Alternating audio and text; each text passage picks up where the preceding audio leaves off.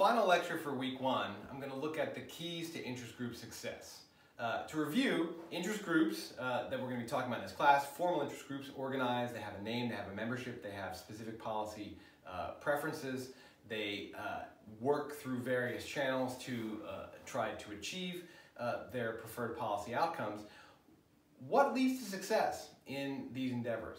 Now, part of what we're going to look at in weeks 2 and 3 is what leads to success in the electoral realm, what leads to success in legislative lobbying, executive lobbying, and judicial lobbying. So this idea of what leads to success is going to be developed in a more specific way in those 4 different domains.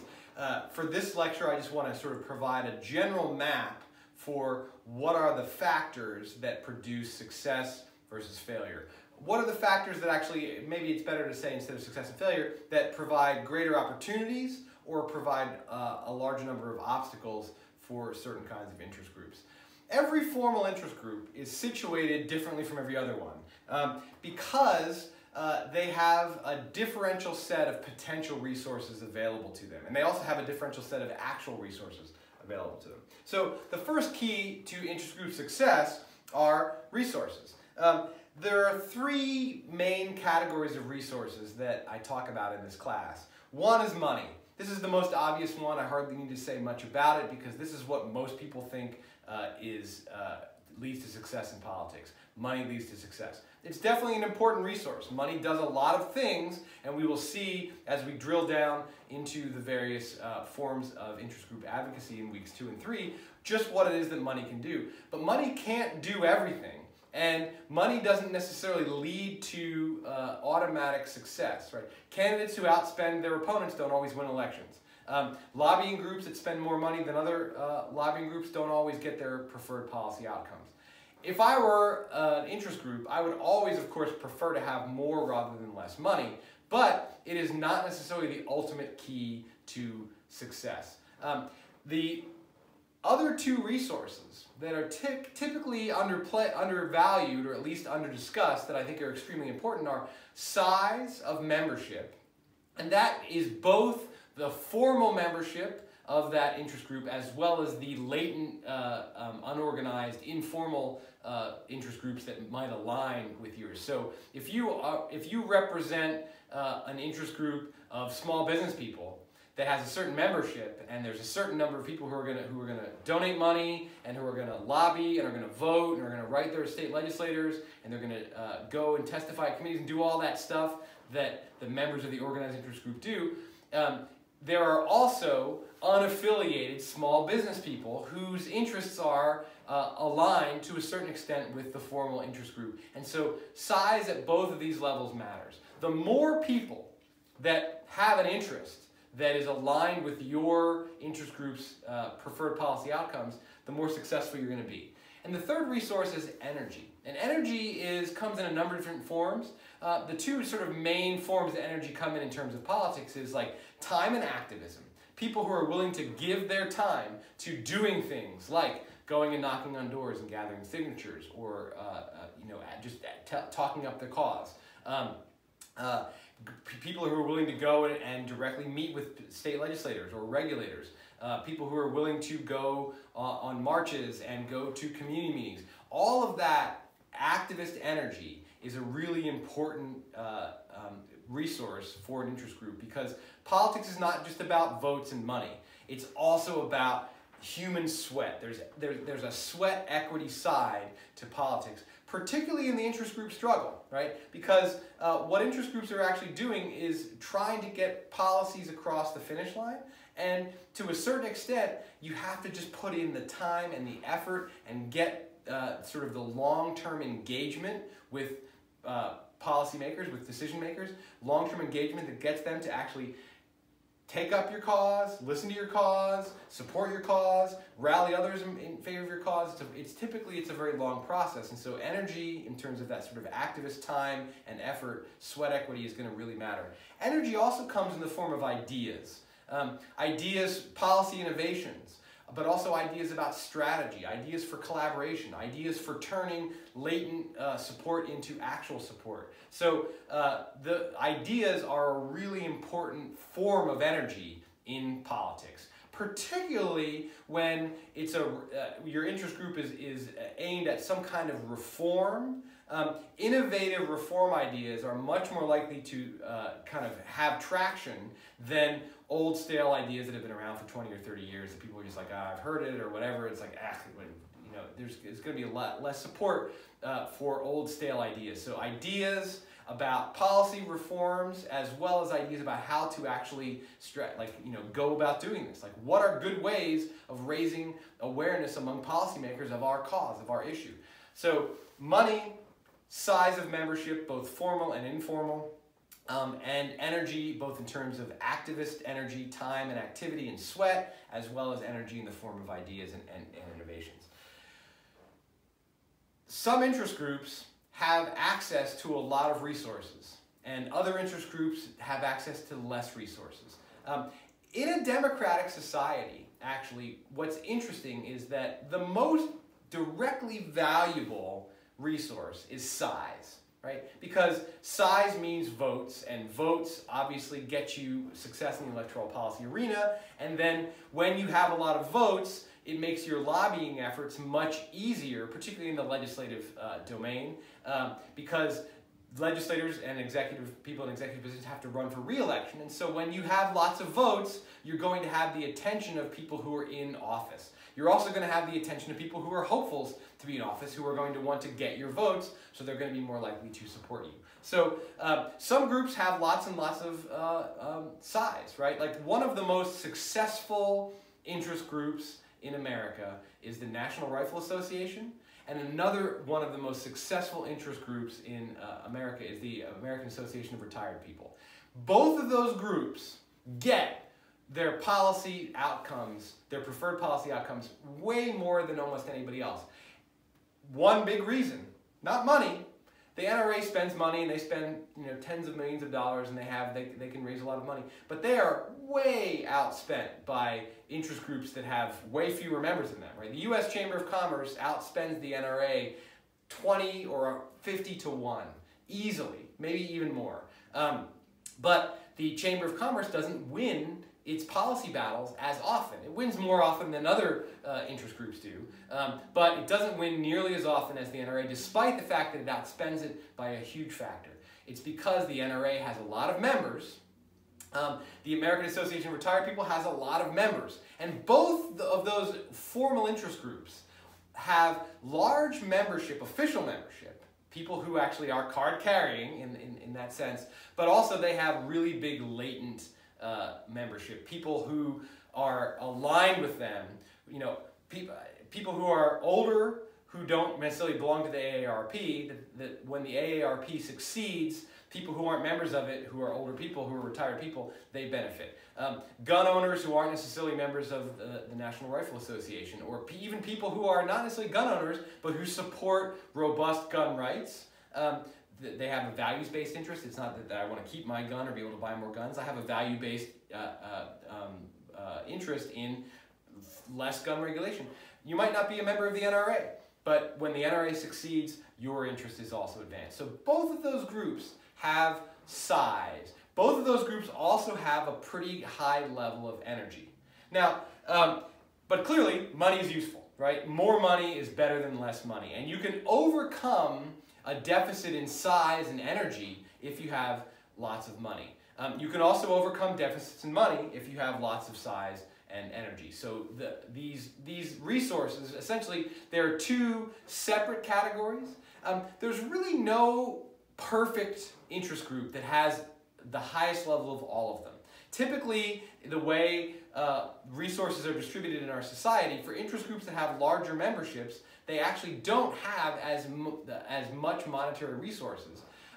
Even though they have more sources of donation, right? Like the NRA has more people to donate to it than the U.S. Chamber of Commerce has to donate to it. But the financial resources that the Chamber of Commerce members have far exceeds the financial resources of the members of the NRA. And so the Chamber of Commerce can raise way more money from a smaller base of donors. That's typically how the trade-offs go in American political society.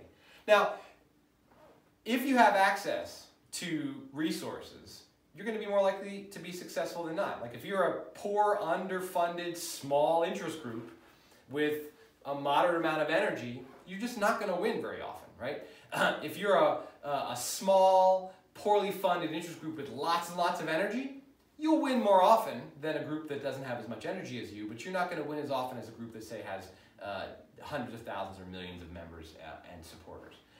The other key factor to success, I should say there are three main categories of it. Another is not just access to resources, but the use of resources. This is where you translate what's possible out in the world into what you actually can use, what you can bring to bear in the political system.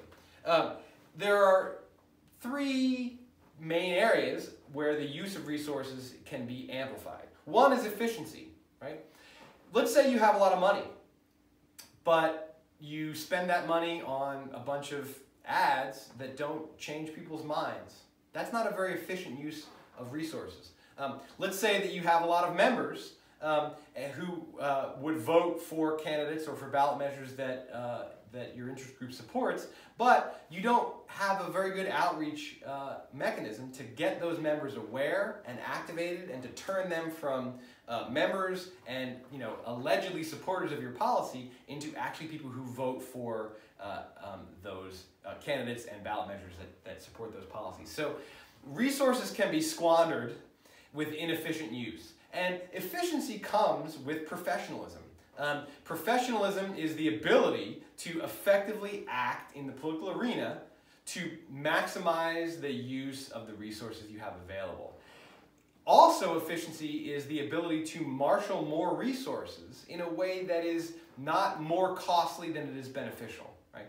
Let's say that your organization has a lot of members, but those members are not really very aware of what your interest group is doing, and you don't have a very good outreach. You need better communication. You need more people to read your newsletter, your email blasts, to look at your Facebook page or your website. So what do? Well, somebody in your organization might say, our problem is we don't have enough money to advertise to these people. There's all these people out there who are members and who would support us in our efforts to elect supportive candidates and to back up our lobbying efforts in the legislature. We need more money. So let's say that you spend whatever energy you have trying to raise more money, and then you put that money into television and radio ads that don't effectively communicate to your members. Right? You might have been better off trying to raise a little bit of money to be able to then increase your direct outreach, direct mail, newsletter signups, email blasts, targeted Facebook ads, something that would use less money but would use it more effectively for the kind of communication that is going to turn your members into supportive, active voters and lobby supporters, right? Like, so if you're going to go do a lobbying effort at a state legislature and you have 10,000 people come march with signs outside the legislature that day, you're going to have a lot more success than if 45 people show up with kind of lame signs, handwritten signs. So efficiency is extremely important. Access to resources is clearly very important. More money is better than less money. More voters is better than fewer voters. More energy is better than less energy. But using those sets of resources efficiently requires professionalism, and it requires strategy, and it requires experience. One of the reasons why money is so good in politics is because it can buy the highest level of professionalism and expertise much more easily, right? Many people who have the highest order political skills, who know how to put together a good advertising campaign, who know how to put together a good activist campaign to get a lot of people out to a state legislature for a lobbying day, who know how to raise money and communicate directly with members of an organization. Those people are rare commodities, and they're in the free labor market of political expertise. They are more valuable and they make more money. So an organization that can pay people a lot for their expertise are going to be more efficient. So efficiency and monetary resources are connected in that way. But you could have a lot of money And if you don't use that money to buy expertise, then you could waste an awful lot of money. In fact, organizations sometimes will spend a lot of money to raise money.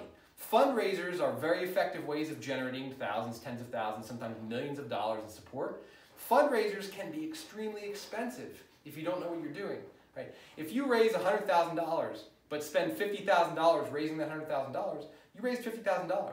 If you raise $60,000 by spending $1,000, your fundraiser is on paper less successful because you only made 60 instead of 100, but you've netted your group more than the other group has.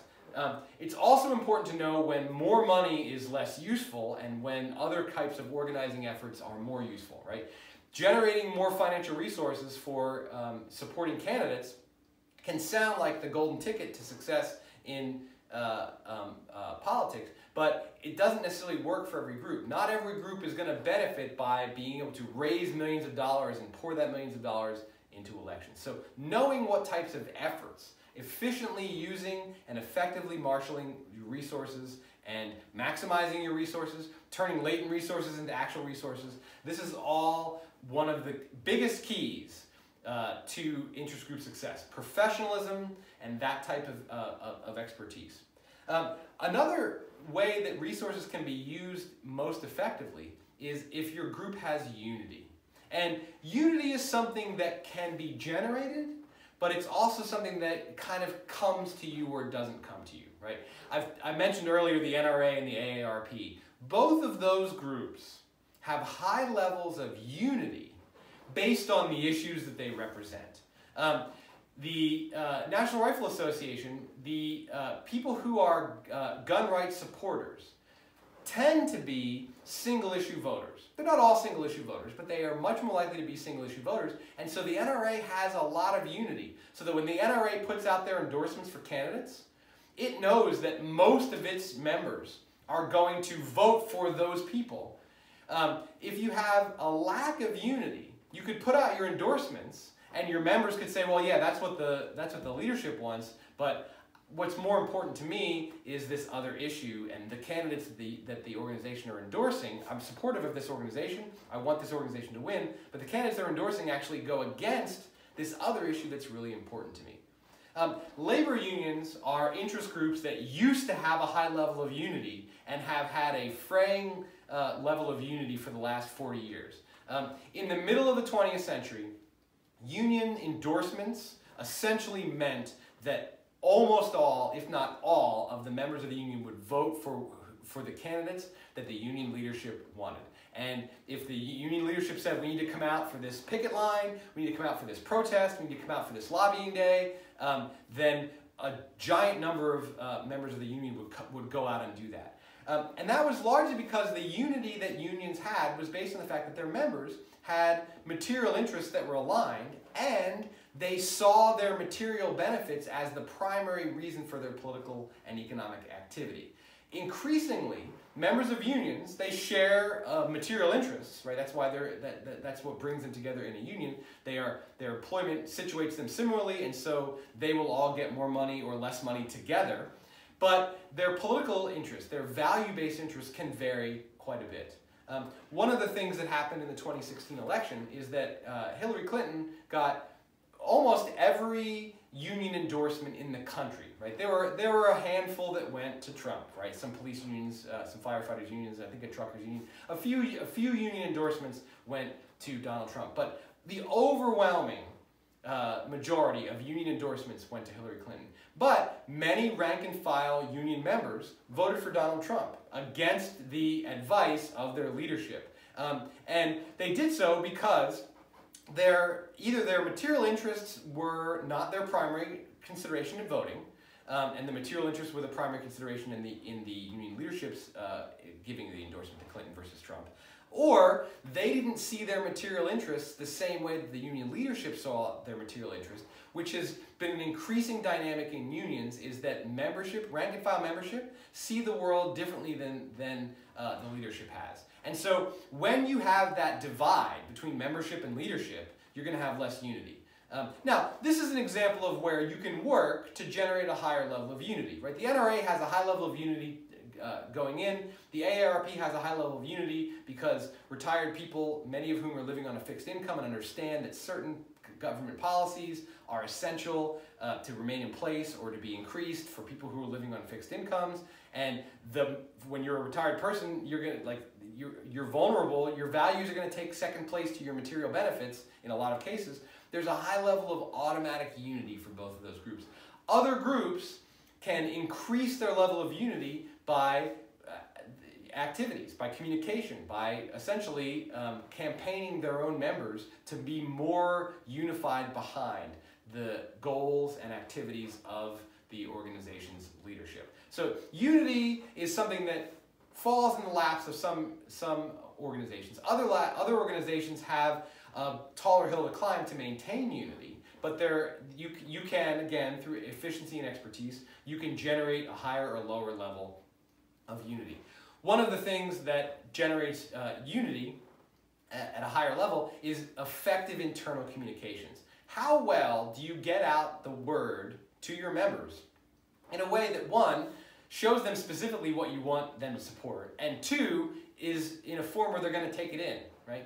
I get all kinds of emails, and I get newsletters all the time from various organizations that either represent me specifically because I'm a member, or that want me to support them because I'm a latent member, because I'm I'm part of an informal interest group. I read almost none of them. But when I do, if it's too long and full of bad information, I delete it really quickly, as I'm sure many people relate to their emails the same way.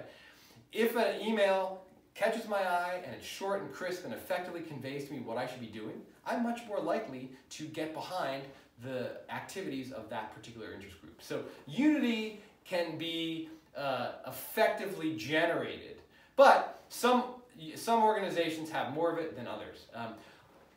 One of the differences between liberal and conservative interest groups is that conservative interest groups tend to have a higher level of automatic unity.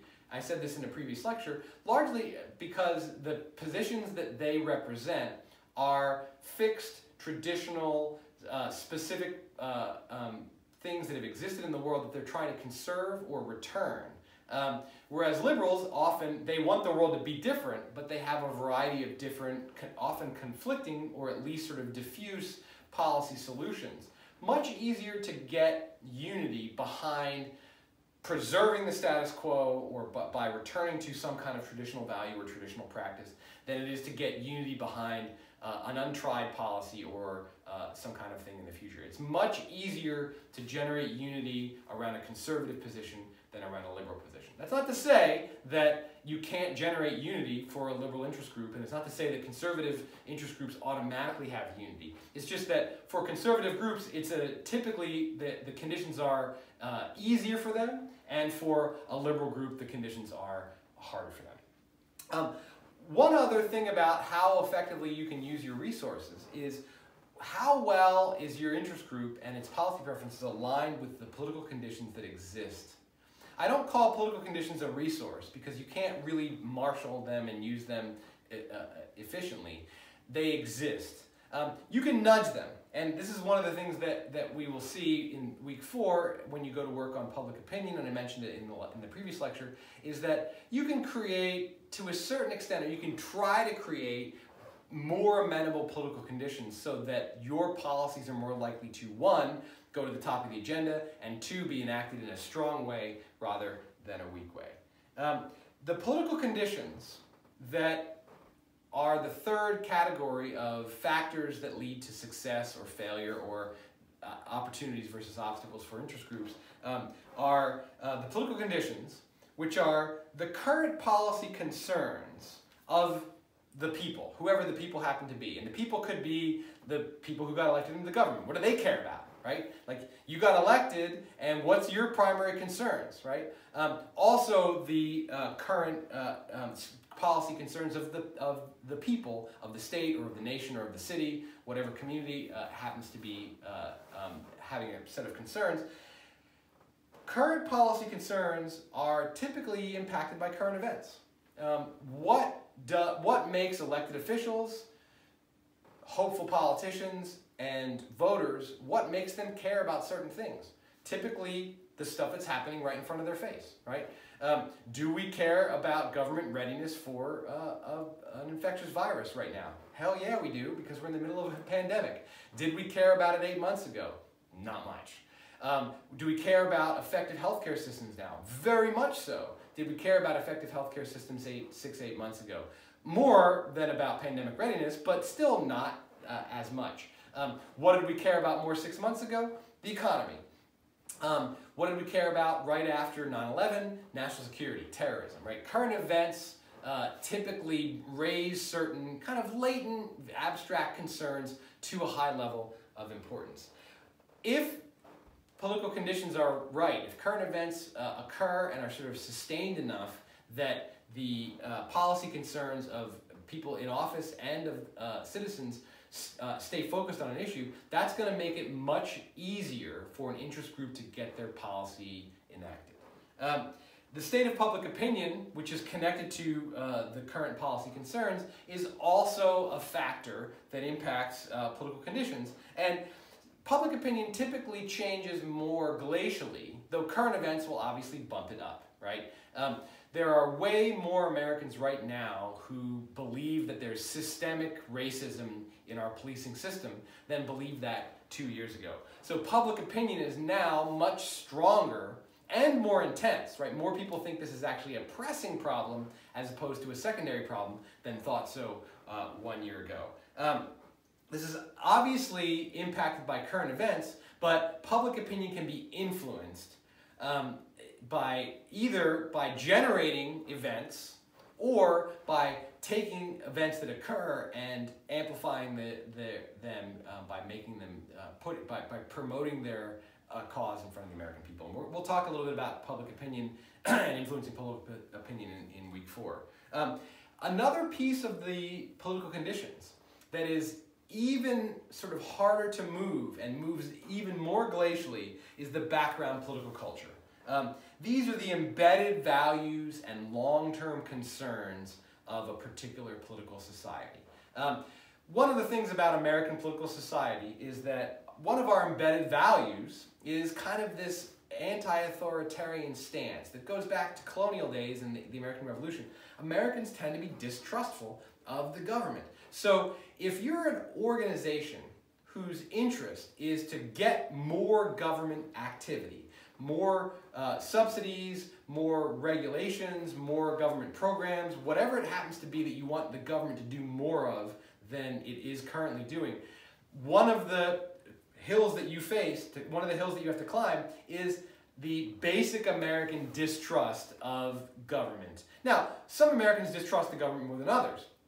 So obviously it's not just that all Americans are totally anti-authoritarian, but there really is this kind of background value that even if you like what the government does in certain ways, like I like the fact that it, provides Social Security, there's a distrust of the government that's sort of broad-based. So that's something that, again, if you're a liberal group asking for more, you're going to have a harder time because of the background conditions and the background values of American political culture than if you're a conservative group. Also, what are the long-term sort of embedded concerns? What are the values and what are the concerns? Typically, groups that represent policies that will promote economic growth are going to do better than groups that promote policies that are going to potentially curtail or hurt growth, because economic growth is a background concern for our broader capitalist culture. Again, not every American supports economic growth over other goals, but in general, economic growth is seen as an important, valuable thing. And so if your interest group is aligned with that concern, you're going to have a higher level of success than if your interest group is working against that concern.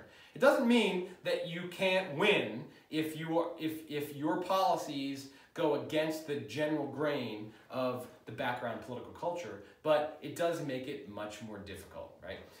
The NRA, again, like the NRA has size, it has unity, it also has the political culture at its back.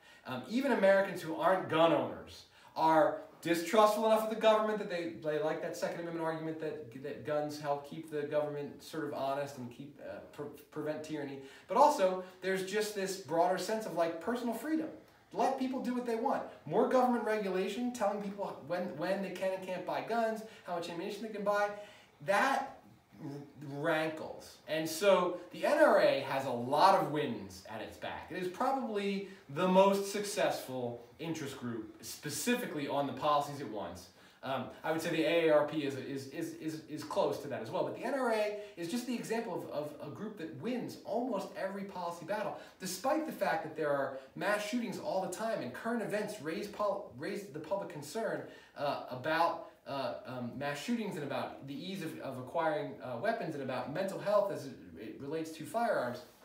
The NRA wins so often despite these things because of their size, because of their unity, their efforts to maintain unity. The NRA has a very effective internal communication system, and as well as the fact that the background political culture, it supports the kind of non-policy, the kind of status quo orientation, less gun regulation. And they're asking for a conservative thing. They want to conserve less regulation. They're not asking for a rollback. They're actually fighting to keep I mean, of course, there are certain things they want rolled back, but there are very few gun regulations to roll back. The NRA mostly is just trying to hold the line on them. So the keys to success for interest groups: what are the resources available to them? How well do they make use of those resources? And how amenable are the political conditions to the policies that they want? All of these areas are, to a certain extent, kind of beyond the control of interest groups and slightly within the control of interest groups. You can't necessarily automatically have unity. That's sort of beyond your control. It's mostly like, well, what is the issue, and is there a group of people who are unified behind it? But you can amplify unity. You can't really increase the latent size of your supporters based on what your particular interest you're representing is, but you can turn latent support into actual support. You can turn the unorganized into the formally organized. You can't necessarily create the political conditions with the snap of a finger that you want through concerted influencing of public opinion, but you can move public opinion. You can do various things to influence it. You can take advantage of moments. And you can also, hope for changes in the background political culture. America's background political culture has become slowly but surely, and with, I shouldn't say surely, slowly and with backsliding, more tolerant of diversity, more socially tolerant, more socially liberal over the course of the last 100 years. And so if you're in support of policies that give greater freedom to people to have whatever lifestyle they want to have, then the glacial movement of our political culture towards greater and greater acceptance of different lifestyles and diverse backgrounds and diverse practices, then that is something that you're going to get. But it's going to be slow, and it's hard to hurry that kind of thing along. So those are the keys to interest group success. We're going to use these ideas to analyze specific advocacy channels in weeks 2 and 3 to see what it is specifically that leads to the success at winning elections, success at lobbying the legislature, success at lobbying the executive, and success at lobbying the judiciary.